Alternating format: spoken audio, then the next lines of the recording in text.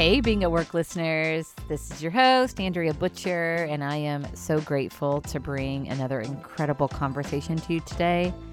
When I first met today's guest, I felt an immediate connection with him and such an affinity for the work that he does because he's on a mission to ensure that organizational culture embraces vulnerability. And you'll hear why through the story that he shares. He says that half the battle is creating space for vulnerability to show up and listen in to the impact that has when leaders do that. Andrew Adeniyi is the founder and CEO of AAA Solutions, a diversity, equity, and inclusion consulting firm. But what you really need to know about Andrew is how his life experiences have shaped his passion and approach for the work that he does with so much care and intentionality. Listen in as we talk about the impact of sharing how you are really feeling as a leader and approaching DEI as a strategic business opportunity. He'll even share a little bit around how to do that. Check it out. It really starts with the book that I wrote called The Circle of Leadership. I was working for an international retailer, and I was working for their Indiana division, which happened to be one of the best in the country, top 3 out of 24 divisions. The CEO came from that division. A lot of senior leaders came from there as well. And it was my first job out of undergrad, so I assumed everyone had a great culture like what I was experiencing. I found out really quickly that I had not been paying attention to the Gallup polls, and that was not the case. I had a promotional opportunity to go to the East Coast and work for one of the worst divisions in the country for that particular employer. And what I realized fairly quickly was that it felt like a completely different company. And I remember thinking, how can 2 divisions in the same company, same pay, same access to talent, same training, same everything be drastically different? And I realized it was leadership and culture. In Indiana, there's a culture of you don't want to let your leader down. You'll put in extra hours to ensure you don't let your leader down because there's that level of care that she expressed. On the East Coast, it was a culture of fear where you need to do your job well or else. And it made me ask the question, if I was to inherit a sinking ship, that's what I referred to the East Coast division, and I wanted to turn it around, how would I do that? So I went on this journey of studying and learning and researching. I happened to be in my master's program with Michigan State at the same time, studying management strategy and leadership. And I happened to be in essentially a real life case study of what model would I use to create that. And that's really where the journey started. And where I landed was essentially you need to focus on the 3 Ps of culture. And that's amplify purpose, prioritize people, and simplify processes. And when we talk about people in particular, part of that is diversity, equity, and inclusion. So there's a chapter in my book on that. And that was really the foundation of me trying to realize what is DEI and how can leaders pull that lever to make a more engaged workplace. I love that you had this personal experience at the time that all of that was happening, because no doubt that fueled the work that you were doing, that fueled your passion for the research and the writing. Yeah, I always say that if I had a magic wand and I could wave it and everyone could love going to work, I would do it immediately, right? Because when you think about 2/3 of people hate their job, like not dislike it a little bit, but like sick to their stomach on Sunday night, that bothers me, especially because 9 times out of 10, it's controllable. And again, it comes down to leadership and it comes down to culture. Yeah, and that's where the work that you and I do really intersects, is that we get the impact of the leader. The shadow of the leader is the culture. And that's why 2 divisions within the same organization can have such a different feel, as you experienced. So how do you define DEI? I mean, DEI has become such an important part of our vernacular and such an important part of culture. How do you define it? Yeah, let's break it down. When you think about diversity, it's really a numbers game. It really just talks about the range of human differences. It's a way to categorize people, in other words. And one of the biggest things people skip over when we talk about diversity is why diversity matters. Diversity of thought is really what matters at the core. People with different experiences, different backgrounds, different upbringings, and sometimes race, gender, ethnicity, et cetera, all play a role in the diversity of thought that people bring to the workplace. And I always tell people during my trainings, if we have 6 Andrews sitting around a table trying to solve a complex business problem, we are in trouble. Okay? Because I have blind spots and I have things that I may not even consider. So that diversity of thought is super critical. And then when we talk about equity, it's all about fairness. It's all about custom tools and resources that allow people to do their best work, and to be the most productive, and to ensure that they're engaged in the workplace. So that's the equity component. I is inclusion. So diversity is what makes us different and what makes us unique. Inclusion is how we come together to create something more beautiful, more meaningful together than we could alone. And the end result of DEI is belonging. So a lot of times people say, well, what is D&I? If you do DEI well at work, you have a culture of belonging where diversity of thought is embraced and encouraged. Yeah, that's great. If you do DEI well, naturally you will have a culture of belonging. It's the outcome of those other things. One of the things that I really appreciate about the work that you're doing in this space is you recognize that it's not a one and done. You recognize that it's not just about education. You really approach it strategically, and that's where your 3 Ps come in: purpose, people, processes, and then DEI is really a part of that people pillar, as you said. So I think most leaders tend to focus on processes, and that's part of the problem. So they'll throw in ping pong tables and they'll throw in these different things that they think will help the organizational culture. But really, you got to start with the foundation of why are we here? Do we know that? Can we articulate that? Right. And why does that matter? And then how do you bring the right people on the bus that are in alignment with your why? If the leadership team, if the organization as a whole doesn't know the purpose, well enough to really operationalize it and over communicate it, how are you going to be bringing the right people on the bus? Right. So we can't even talk to what processes to put in place if we're not even figuring out what we're trying to accomplish. You're trying to put a person on the moon. Guess what? The people we need to hire need to be people who can play a significant role in helping us put people on the moon. Otherwise, it's not a good fit. But if we don't even know that's why we're here, you're missing out on an opportunity to get the best people on the team who would be the most engaged. And then you figure out what to do from there, put them in the right seat, as Jim Collins talks about, and ensuring you're going in the right direction. So I talk about the 3 Ps in that order on purpose. Figure out why you're there, why the organization exists, right? And then move to who do we need to bring on board, and ultimately what processes do we need to put in place to be efficient and effective in everything that we do. It's the why, who, and what of DEI, isn't it?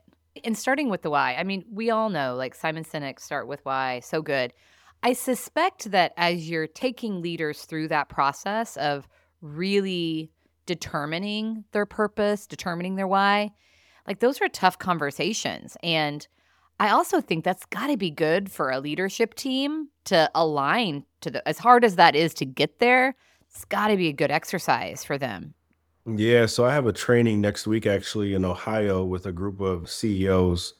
And what I'm going to be talking about is kind of an intro DEI session, right? But the way I'm going to hit home with it and connect it to overall strategy is getting them to figure out what are their personal core values. What are their personal core values? How do those core values align with the purpose of their organization?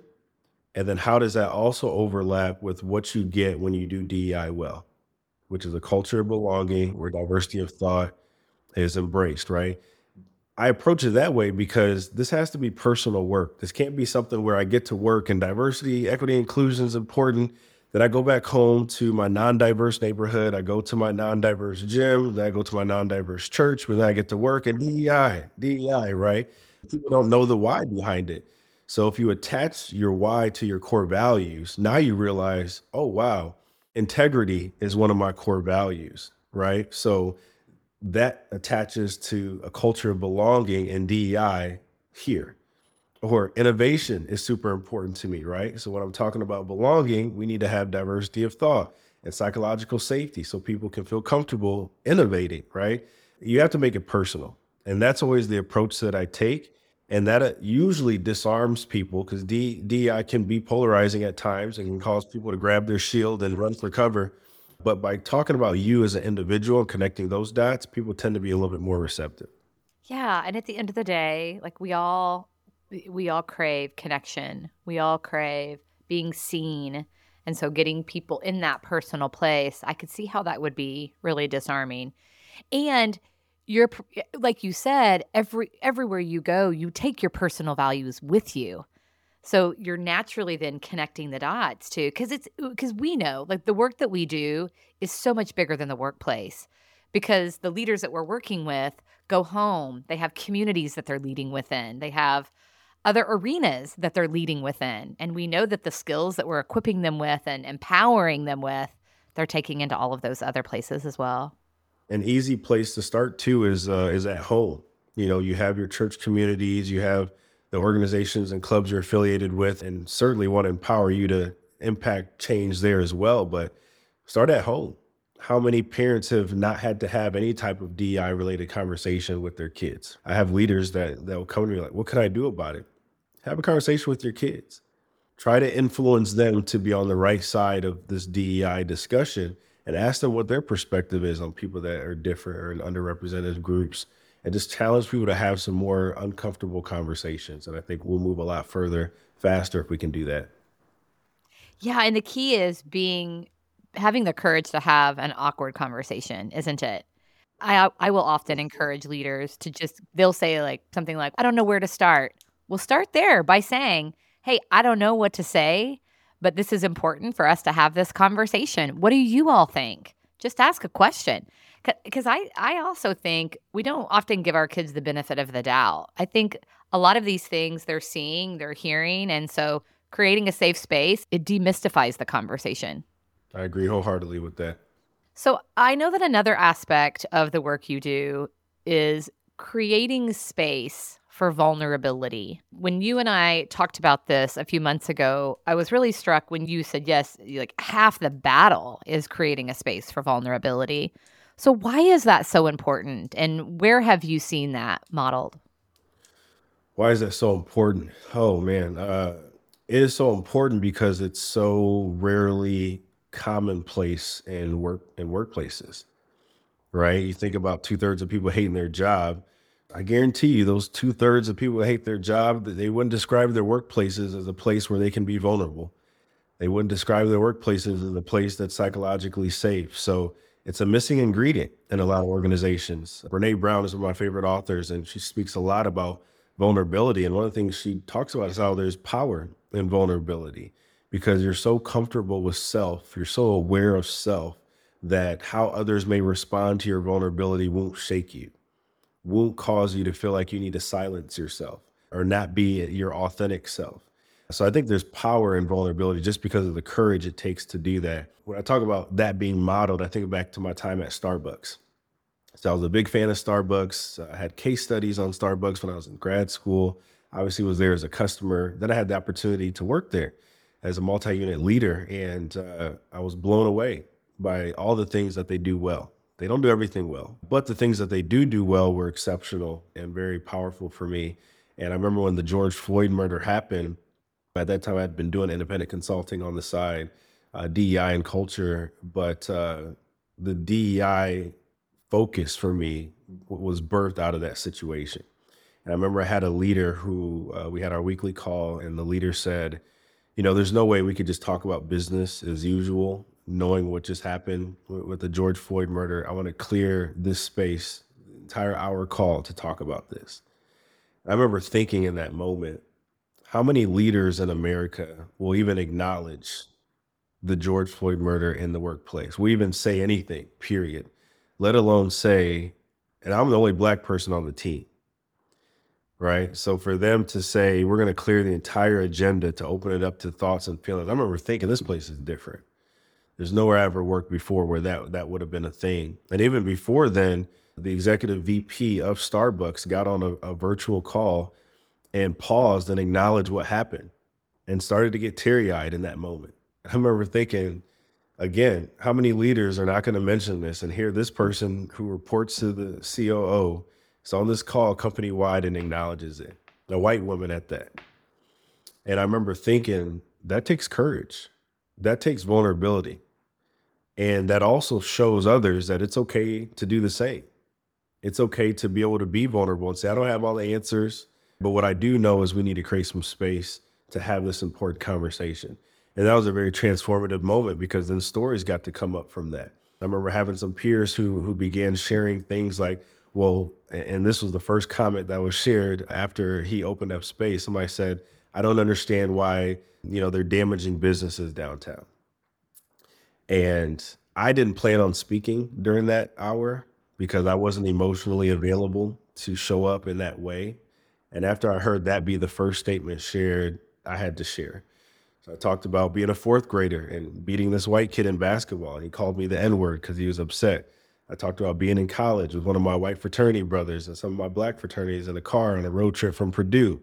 And a police officer pulling us over and telling him to step out the car. He was the driver and walking away from the vehicle, talking to him for a minute. He comes back looking like he just saw a ghost, and we drive off. And we're like, what happened? He said the police officer just wanted to make sure I was okay. He got close enough to see it was a white guy with black people in the car, and he just wanted to make sure I was okay. Right. So I started sharing story after story with my white colleagues to let them know, like, when we talk about this thing, like, this is something that has been commonplace in my life since as soon as I can remember. So when we talk about things like, and I don't condone or support rioting by any means, regardless of the situation. However, when we lead with that, we're talking about symptoms to a more deeply rooted issue as opposed to talking about the rooted issue first. Right. So that was a moment for me where I felt called to be vulnerable. One, because I had a leader who created space for that. And two, because I realized that I had stories that could be impactful to others. So you said something really important there, that you felt called to be vulnerable because your leader created a space for vulnerability. So, man, I just think about then, no doubt, the impact of you sharing what that had, how that impacted the rest of the team. But that wouldn't have happened unless the space had been created for the vulnerability. Like, that's the Yep. power in it, isn't it? Yeah. And the level of trust and empathy that blossomed out of that moment with my peers just brought us together as a team in a more impactful way and I didn't do a case study on it, but that certainly strengthened engagement, trust, safety, productivity, right? Just the human connection. But to your point, it's non-existent if we don't have a leader willing to ask the question, how are you doing? And I like to say it's the second, how are you doing? It's not the first one that we're used to saying because it's the proper thing to kick off a conversation, but we really want to get to our action items. It's how are you really doing? No, we got time. I carved out 20 minutes of the hour to actually talk about like how you're doing. Let's talk about it. And it not being a one and done, that then becomes a regular part of your connection with people, is that they know, hey, I care about you. I want to know. This is a relationship in which you can share, you can be open. What are we so afraid of? I mean, I am naturally an open person. Connection is a core value of mine. And so I have opportunity areas, of course, but I often don't understand what it is that holds people back from being open, from creating that kind of a space. What do you think it is that holds people back? What are we afraid of? I think it's fear and or ignorance a lot of times at the root. Fear because a lot of us have corporate baggage. You've been indoctrinated in certain cultures and environments that directly and indirectly let you know how you need to operate. And a lot of times, vulnerability has not been one of the things included in that, right? I think there's this sense that leaders oftentimes have of, I need to have all the answers. I need to always come across as competent. I need to make sure that my team feels that I have it all together, right? But none of us have it all together. We're all human beings. We're gonna make mistakes, and the strength is being able to say, I don't have an answer to that question. I don't know, but let me do some digging and try to figure that out. That establishes trust way more than somebody throwing out a hard question and, oh, it's fumbling through some type of answer to make it seem like you're more intelligent than you are. So I think that fear, being ostracized if you're not coming across as competent, or being passed over for a promotion if you don't seem like you have it all together like the person next to you. So I think fear plays a big role. And the other part is ignorance, where a lot of people haven't seen that behavior modeled. I've been on calls before, Monday calls, where we're going around, how's everyone doing? How's everyone's weekend? And my leader mentions like, hey, I'm not feeling it today. I had a rough night last night, and I apologize in advance if I'm just not all there or I'm not my normal self. Just thinking, I've never heard a leader say that on a weekly call because we got to look like we're together. We got it all together when we're human beings, you know? So I would say fear and ignorance. A lot of people haven't seen leaders demonstrate vulnerability and action in a practical way.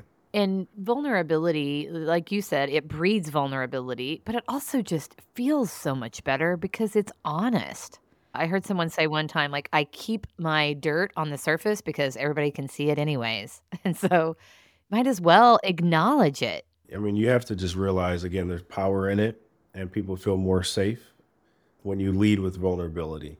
So I always try to encourage leaders to do that, and leaders, it starts with you.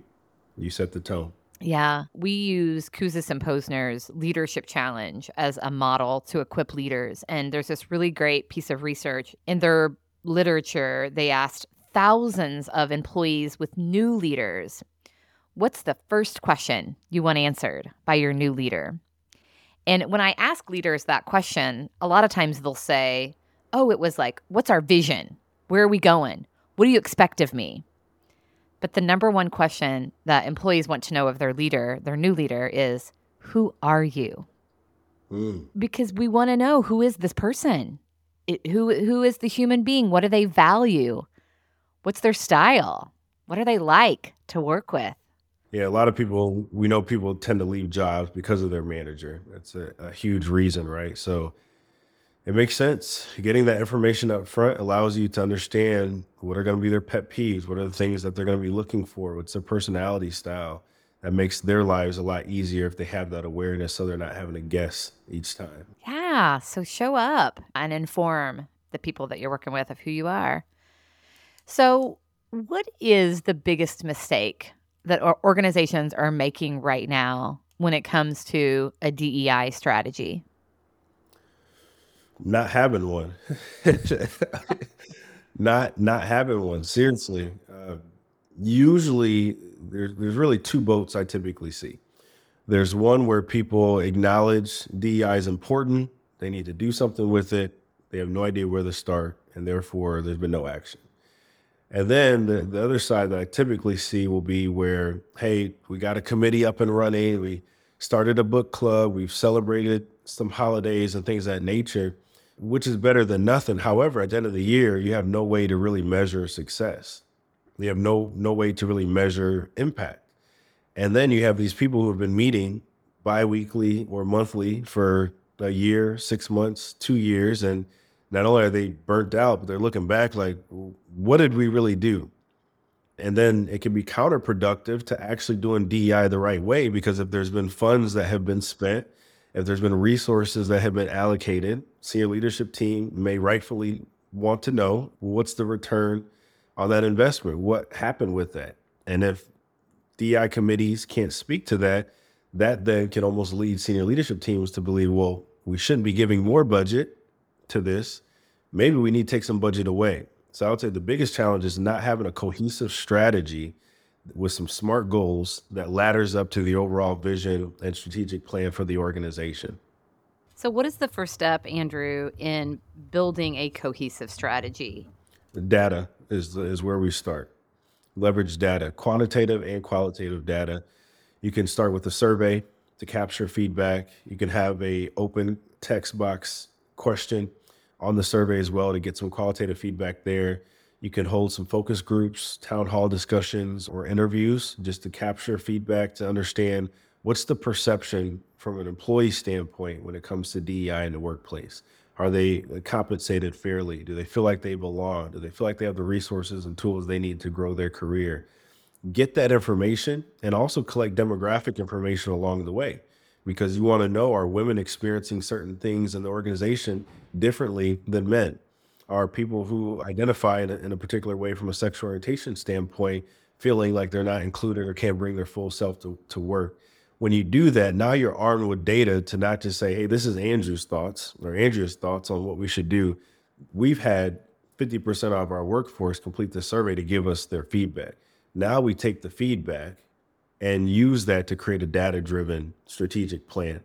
And I always encourage my clients to create 3-year strategic plans, get some goals on paper, right? And now at the end of the year, you may still have a book club that you're doing. You may be being intentional with celebrating events and things of that nature, but you can confidently say yes or no at the end of the year if you've achieved your goals because you have goals and they're tied to retention or recruitment or productivity, right? And now it's easier to be able to say, oh, wow, we actually need to double our budget for DEI because it's helped us to diversify our talent pool across the company.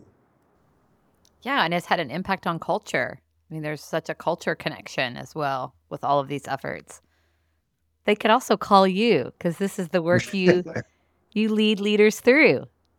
I just feel blessed to walk in my purpose every day. You know, it's powerful when you find the intersection of what you're willing to work at every day, what you're skilled at, and a problem in the market. That intersection is powerful. And my prayer and hope is that everyone listening to this podcast finds that intersection. It's not been an easy ride. Let me make sure I say that. It's been a roller coaster for sure, but I've never regretted leaving the 9-to-5 corporate world to do this because I know it's why God put me on this earth. Amen. I'm so grateful that you're doing the work and that you followed that call. It takes courage and to step out and take a risk. We have referred you to some clients for that very reason, because I know that the heart behind the work that you're doing is so pure and so focused. And I love the strategic connection. I mean, because that's how you get sustainability, isn't it? That's how you get lasting results that really impact the people, that impact the culture. Yeah. And the approach that my firm takes is going to be one where we connect it with business. Some people approach DEI through the lens of higher education or through science or more kind of kumbaya feelings and sit around and talk about how we're feeling. That's not the approach that I take. We're going to talk about feelings. We're going to talk about emotions. We're going to connect with the heart, but we're also going to make the connections with how does this make our business better? And that's I think one of my differentiators with having that business background as well. Absolutely. How does this make my business better? Well, thank you, Andrew. I appreciate your insights. I appreciate you sharing. I have lots of good takeaways from today. If our listeners want to connect with you, what's the best way to do that? The best way is LinkedIn. Super accessible on LinkedIn, on it every day, probably too much, but you can find me on LinkedIn. You can also reach out through my personal site, andrewedeni.com. It's my first and last name.com. I'd be happy to connect with you and share more about myself and learn more about you as well. Thank you for joining us for this episode. Please subscribe wherever you listen to your podcast to never miss a Being at Work story.